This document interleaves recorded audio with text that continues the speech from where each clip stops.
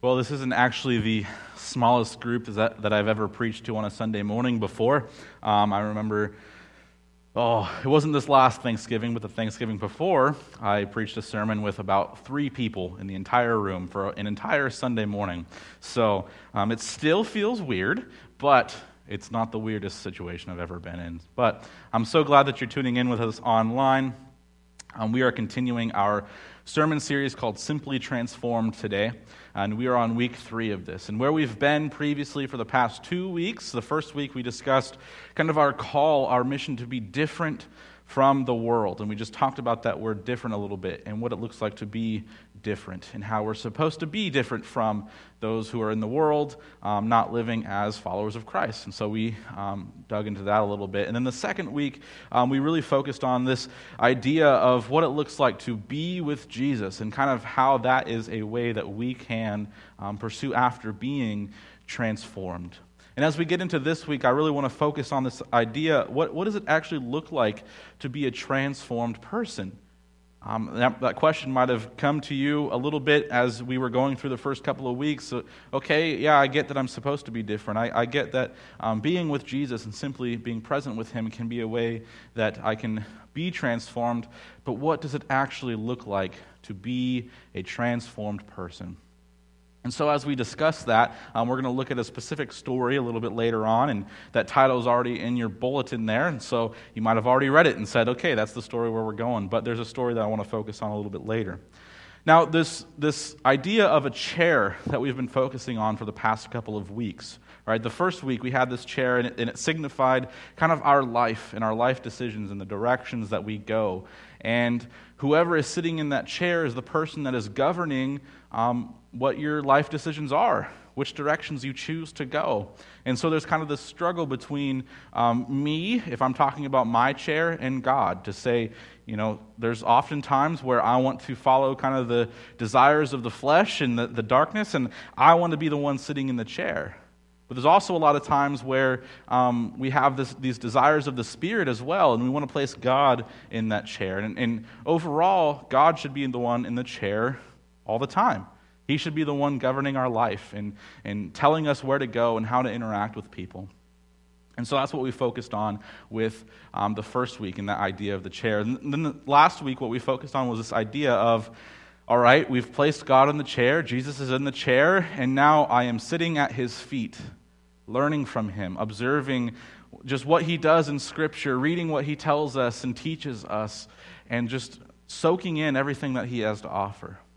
And so that's where we've been at for the past couple of weeks with this idea of the chair. And as we get into this week, what I want to kind of focus on is this idea of leaning on God now.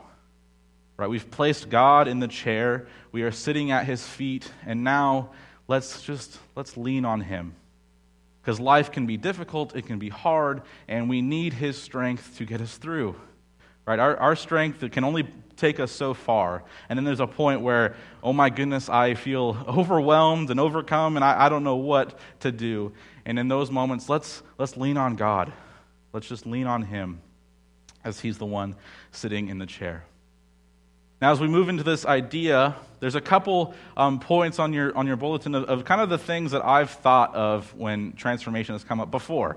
I'm not saying that these are truth, but this is just kind of the way that I used to view transformation. The first thing is that transformation is doing the right things.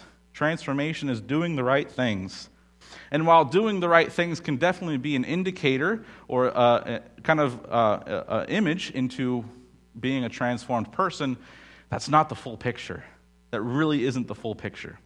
The media, and I've heard Pastor Matt talk about this a few times, the media really focuses in on these negative stories that happen in churches, right? They don't focus in on a lot of the good things that happen in churches, and I completely acknowledge that. But there still is a truth that there are negative stories that happen in churches. And sometimes what we see is these church leaders, right?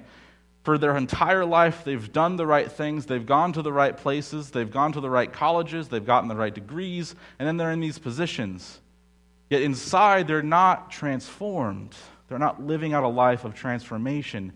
And then all of a sudden, some massive event happens that kind of lets us into this idea like, oh, this person wasn't transformed this entire time. They were just doing the right things. And so there's the full picture is, are they a transformed person?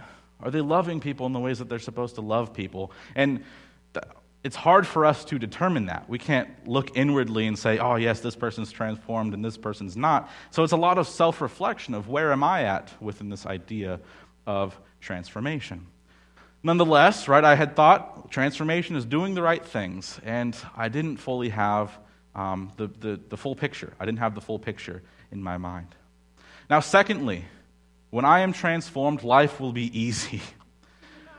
Yeah, there's a few people laughing in here, right? This couldn't be further from the truth, right? Life is difficult, it's hard, it's full of wondrous beauty. Don't get me wrong, like life is full of so much beauty, yet also there's a lot of difficulty and struggle and hardships that happen, right? And I'm sure as I say those things, you can probably think of a situation that either has happened or is ongoing in your life of, wow, this thing is hard. And so there's kind of two fallacies within this statement. When I am transformed, life will be easy, right? When I am transformed, within this life, we're never going to reach a point where we are fully transformed, right? This transformation is kind of this ongoing process, this journey that we go on as we continue learning about ourselves, learning about the world, learning about others and how we interact with them as we continue this process of transformation. So that's kind of the first fallacy within this idea. And then secondly, life is difficult. Life is full of struggle. Again, still full of beauty, but life can be difficult. As we continue that process of transformation, though, I think that we can learn how to handle different situations maybe better than we once did before. But in the truth of the matter is, there's always things in my life, even when I reach this point of like, wow, I'm so much wiser than I was in high school, I'm so much wiser than I was in college now, and then I reach this situation that's happening in my life, and I'm like, I am not prepared to handle this situation. And so then what comes into play is leaning on God, saying, God, I've placed you in the chair, I'm sitting at your feet, and I'm leaning on you in this time that I don't know what to do. So guide me, teach me what I should be doing. And that's kind of what I want to lean into this morning. So as we're talking about this idea of transformation, the first couple of weeks I've shared with you the Oxford Dictionary definition of transformation. And that is to make a thorough or dramatic change in form, appearance, or character of, right? I have it memorized now after the first two weeks. And so that's what we're talking about. We're kind of focusing in on this idea of character and the transformation of character and kind of our lives, you can say. But as we get into this story, we're going to be focusing on the demon-possessed man. And this is a really interesting story to focus in on in terms of transformation. It wasn't one that initially came to my mind when I was studying for this sermon, but as I looked up transformation and was trying to study it a little bit, there was this article that showed up that I was like, that's a really interesting story to look at within this idea of transformation. And he goes through a wild series of events within that. And so we're going to read the entire story really quickly together, and then we're going to kind of look at a few different points from that. So let's get into the story. Luke chapter 8, starting in verse 26. They sailed to the region of the Gerasenes, which is across the lake from Galilee. When Jesus stepped ashore, he was met by a demon-possessed man from the town. For a long time, this man had not worn clothes or lived in a house, but had lived in the tombs. When he saw Jesus, he cried out and fell at his feet, shouting at the top of his voice, "What do you want with me, Jesus, Son of the Most High God? I beg you, don't torture me." For Jesus had commanded the impure spirit to come out of the man. Many times it had seized him, and though he was chained hand and foot and kept under guard, he had broken his chains and had been driven by the demon into solitary places. Jesus asked him, "What is your name?" "Legion," he replied, because many demons had gone into him. And they begged Jesus repeatedly not to order them to go into the abyss. A large herd of pigs was feeding there on the hillside, and the demons begged Jesus to let them go into the pigs, and he gave them permission. When the demons came out of the man, they went into the pigs, and the herd rushed down the steep bank into the lake and was drowned. When those tending the pigs saw what had happened, they ran off and reported this in the town and countryside. And the people went out to see what had happened. And when they came to Jesus, they found the man from whom the demons had gone out, sitting at Jesus' feet, dressed in his right mind, and they were afraid. Those who had seen it told the people how the demon-possessed man had been cured. Then all the people of the region of the Gerasenes asked Jesus to leave them because they were overcome with fear. So he got into the boat and he left. The man from whom the demons had gone out begged to go with him, but Jesus sent him away, saying, "Return home and tell how much God has done for you." So the man went away and told all over the town how much Jesus had done for him. This is kind of a wild story as we read through it, right? I mean, this man he's not just possessed by one demon, but many. And he's kind of written off by those around him, right? They do everything that they can to kind of control him and put him in places where he's not going to cause harm to himself or to others, but still yet he's led into just being a scary guy. And people don't want to be around him. He's even living in the tombs, in a cemetery, kind of in a way, right? And so this is an interesting guy to look at. And then for Jesus to come and to cure him of these demons, like he was written off so much so that when Jesus cures him of the demons, the people of the town are afraid of Jesus. They are scared of him. To the point of asking Jesus, "Can you please leave? We are afraid of you and your power." Now, there's a few different things that we could focus in on with this story, one of which I've heard this story taught in the ways of Jesus' power and how, the demons look to him and ask him questions and say, "Please allow us to do this or allow us to do that," and Jesus gives them permission, so we could focus in on that. But for today, I want to focus in on the man who was possessed by these demons and what he was going through in kind of 5 images of what it looks like to be transformed through which we see in the demon-possessed man. The first of these, and a couple of these points are going to sound pretty familiar from weeks past, and that's okay. I think repetition is a really, really good thing for us memorizing things or remembering things. And so this first one should sound familiar. The demon-possessed man was now sitting at Jesus' feet. He was sitting there at Jesus' feet. Right, we talked about last week this idea of sitting at his feet and learning from him, right? And this is what the image is. This image is a teacher, a rabbi, and the student, the learner, the disciple. And so this demon-possessed man has now made a decision: I am going to be a follower of Jesus. I'm going to be a student of him. I'm going to be Jesus' disciple, right? Because that's what the image is. You have the rabbi, and he's sitting up or standing, and the student is sitting on the ground at their feet, learning from them, soaking in what they are teaching. And so this demon-possessed man, the first kind of image that we see of what transformation looks like, are you sitting at Jesus' feet? Are you his student? Are you his disciple? Are you learning from him? And that is simply what the first image looks like. And I'm hoping all 5 of these images they seem like pretty simple things, because that's why this sermon series is called Simple Transformation, Simply Transformed. It's because in ways it's very complicated, but also in ways it can be very simple. And so making the decision to follow Jesus, making the decision to say, Jesus is my teacher and I am his disciple, is one of the first images. Now, if we move into Matthew 16, right, it says, "Then Jesus said to his disciples, 'Whoever wants to be my disciple must deny themselves and take up their cross and follow me.'" And this is the decision that the demon-possessed man has made. He says, I am done with my old life, and I am now following Jesus and what he guides me to do, and just his wisdom and how he teaches to live, and that is what I am following. And we can follow along with that. We can follow along with that to say, I am done with my old life, and I'm going to sit at the Master's feet, and I'm going to learn from him just how to live life and how to love others. So that's the first image. Now the second image, as we move forward, the demon-possessed man, he was now clothed. He was now clothed. Now, I don't find this to be, it could be a coincidence, but I don't really find it to be a coincidence. Because if we look, and we've read this scripture before, but if we look in Colossians chapter 3, we'll see Paul use this image of clothing ourselves to define some of the acts of the Spirit, some of the fruits of the Spirit. So let's read that now. Therefore, as God's chosen people, holy and dearly loved, clothe yourselves with compassion, kindness, humility, gentleness, and patience. Bear with each other and forgive one another if any of you has a grievance against someone.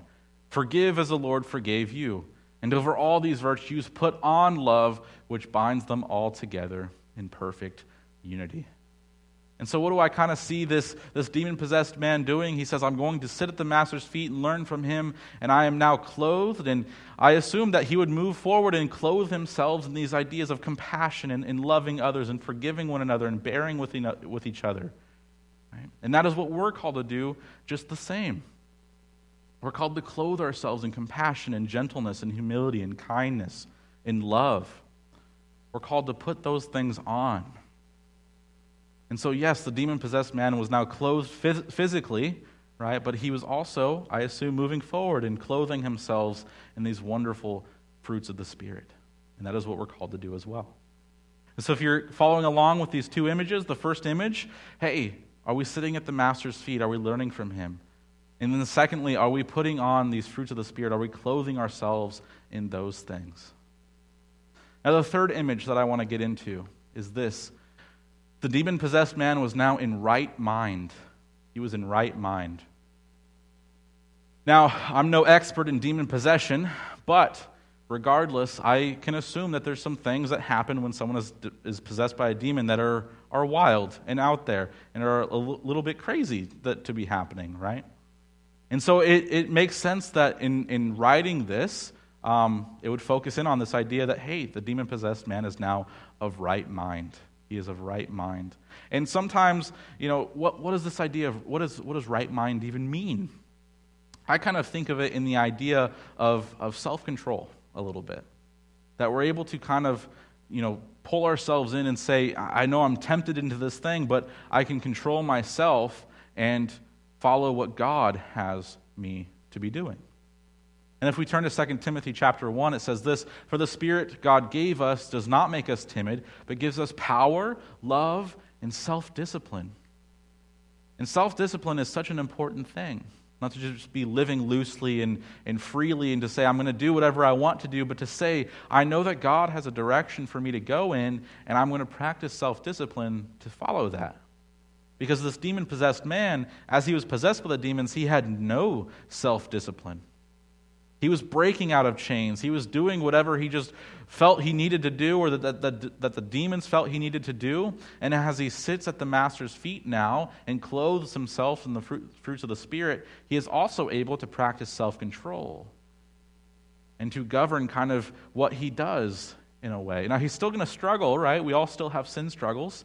But nonetheless, self-control is a fruit of the Spirit. Being of right mind. Being of right mind.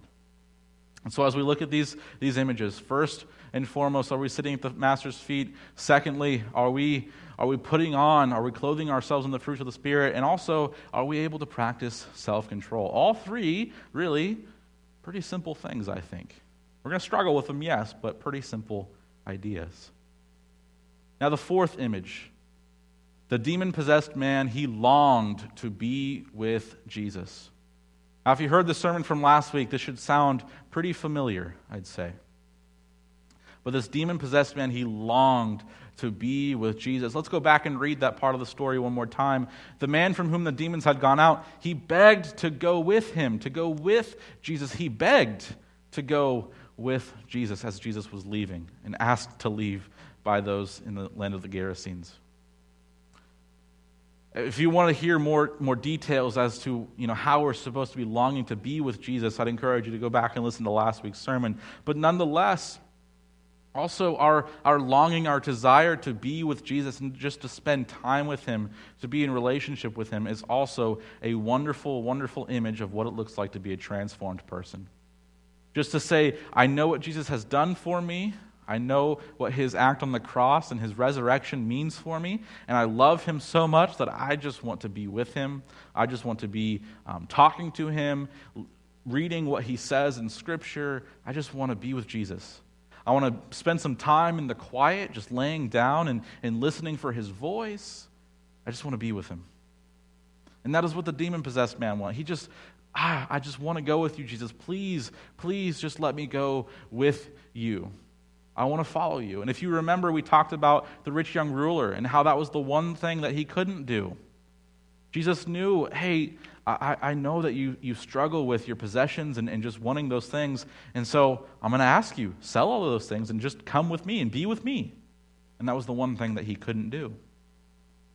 But this demon-possessed man, that is the one thing he could do. To say, I want to go with Jesus. I want to go with you. I want to be with you. And so we're going to read again Psalm 27, verse 4 that we read last week, because I absolutely love this verse. One thing I ask from the Lord, this only do I seek, that I may dwell in the house of the Lord all the days of my life, to gaze on the beauty of the Lord, and to seek him in his temple. Are you with David in that? Is that the one thing that you seek? Do you just want to be with Jesus so much? Do you long to be with him? And so that is the fourth image of what it looks like to be a transformed person. Now let's go on to the fifth and final one here. The demon-possessed man told others about Jesus. He told others about Jesus. Let's go back and read that piece of the story real quick again. Return home and tell how much God has done for you. So the man went away and told all over town how much Jesus had done for him. And so if we're following along with these 5 images, this is the 5th one. Are you telling people about Jesus and what he's done for you? Are you telling people about Jesus and what he's done for you? Again, these should be 5 simple things. And you might be saying, I already do those 5 things. Well, awesome. I'm so happy that you do those 5 things. Right? This isn't an exhaustive list. This isn't the whole image of what it looks like to be a transformed person. But these are 5 ways just to say in some self-reflection, where am I at? Have I made the decision to follow Jesus? Am I clothing myself with the fruits of the Spirit? Am I doing these other things that I see people doing in Scripture? Am I doing those 5 things? And so, are you telling others about Jesus? Now, as we go to Matthew 28 here, then Jesus came to them and said, all authority in heaven and on earth has been given to me. Therefore go and make disciples of all nations, baptizing them in the name of the Father and of the Son and of the Holy Spirit, and teaching them to obey everything I have commanded you, and surely I am with you always, to the very end of the age. So as we kind of track through this story with the demon-possessed man, I hope that you can see kind of your faith journey, your faith walk with Jesus in that story, to say, hey, wow, I made the decision to follow Jesus, or I want to make the decision to follow Jesus. I am always working on myself and clothing myself in the fruits of the Spirit. I'm always doing these other things, right? I'm always just longing to be with Jesus. I'm always working on myself and my self-control. And I'm always working on how I can tell others about Jesus. I hope that you can kind of see, oh wow, that's kind of my walk in a story. Because I see it there. And there's always these kind of little things that I'm working on, or these big things that I'm working on, and just how I interact with others in the world, right? And we're not going to be perfect. We're not going to be perfect. But in terms of some images, 5 images of what it might look like to be a transformed person, looking at the demon-possessed man, I think those are some wonderful images to say, wow, I'm doing pretty well here, or wow, I need to work on myself here. And just have some self-reflection there. And so if you were asking the question, well, what does it look like to be a transformed person? These are some of the things that I'd tell you. Well, this is kind of what it looks like to be a transformed person. And again, not an exhaustive list, but hey, I think this is a pretty good list. I didn't actually put the list together specifically. I kind of put a little bit of my own twist on how it's being said, but I think it's a pretty good list there. Now, as we move forward, I have a few more points to discuss. First and foremost, just to say, right, we are invited and called into a transformed life with Jesus. We are invited and called into a transformed life with Jesus. I have met people who say that, this sin struggle that I have, or where I'm at in life, God doesn't forgive me, or God wouldn't forgive me, or God can't love me. And I'd say, no. God can love you. God does love you. God can forgive you. God will forgive you, right? And that is where we're at, right? This this demon-possessed man, he was completely written off. He's not just possessed by one, he's possessed by many, and therefore he's called Legion, right? Because there's just a legion of demons in this man that are possessing this man. He's just so far gone. He's so far gone. Nothing that anyone can do can ever cure this man of his demon possession. Just ignore him. Ignore him, ignore where he's at, right? Just completely write him off. He's gone. Yet what we see is that Jesus can work in people so much so that he can transform even the people that we as humans say are the furthest gone. Right? Because I don't think God ever looks at someone and says, they are too far gone for me. I don't think God does that, right? And I say I don't think that, right? But people are, I wouldn't say they're ever too far gone. We just need to work on loving them. Work on loving them like Jesus would. But just to say that if you're in that space of saying, I'm too far gone, guess what? We're all invited and called into a transformed life with Jesus. But also to say that all people are invited and called into a transformed life with Jesus. Every person we meet are called and invited into a transformed life with Jesus. And so that can be kind of a humbling idea for me sometimes. Because, there's people that I meet that have a lot more visible and open and public sin struggles than someone else might have, right? And some of those things can make me feel kind of uncomfortable. And some of those things are kind of known to make people in churches uncomfortable. But we also have to recognize that, hey, whether I'm uncomfortable or not, God calls that person into a transformed and loving relationship with Jesus. And so we ought to treat them as such. We ought to love them in how Jesus would love them. And so recognizing that, yes, I'm called into this transformed relationship with Jesus, but also everyone that I meet and everyone that walks through my church's doors, they are all invited and called into a transformed life in relationship with Jesus. Along with those two things, we also have to recognize that, hey, transformation is not a one-time, one-size-fits-all event. It's a unique and long journey that each of us participates in. It just is. And they are so unique, right? I look at others and I say they're on a very different journey than I am, and I try to kind of interwork them into similar tracks that I've been on. But in reality, it's like, no, they're going to understand Jesus at their own pace. They're going to read Scripture at their own pace. They're going to develop their relationship with Jesus at their own pace, and that's completely okay. Well, I'm loving them and building relationship with them and saying, maybe if I've built up a relationship enough with them to say, hey, you should push yourself a little bit, just to say, hey, they're on their own unique and long journey with Jesus. And I should recognize that. And I shouldn't get super frustrated with people when they're not meeting the goals that I have for them, but saying, what are the goals that you have for yourself? And how can I help you attain those things? How can I help you in this process of transformation? And I know people that hate looking at their faith with Jesus as a journey, but I'm just more and more convinced that, hey, this is a wonderful word because journeys can be long, they can be hard, they can be filled with struggles, they can be absolutely gorgeous and beautiful. I love road trips and just looking out and seeing, rivers and lakes and trees and mountains and hills and all those different things can be beautiful. But also your car can break down. But also you can hit traffic, right? They can be filled with struggles and hardships, but also are just so, so beautiful. And so I think describing these things as a journey, our faith as a journey, can be so, so, so accurate and so good. But recognizing that, hey, we all are called into a transformed life in relationship with Jesus. Every single one of us, me, this person that I meet, this person that struggles with this thing that I is very visible, right? We're all called into those things, into that transformed life in relationship with Jesus. And that should kind of humble us in a way to say, hey, I just am called to love this person with the love of Jesus. I'm called to be living out my transformed life in the world, and hopefully that might get people asking questions, or hopefully that can influence somebody and build a relationship with them. So, as we move forward, I just simply want to leave you with this, that God desires for us to be transformed.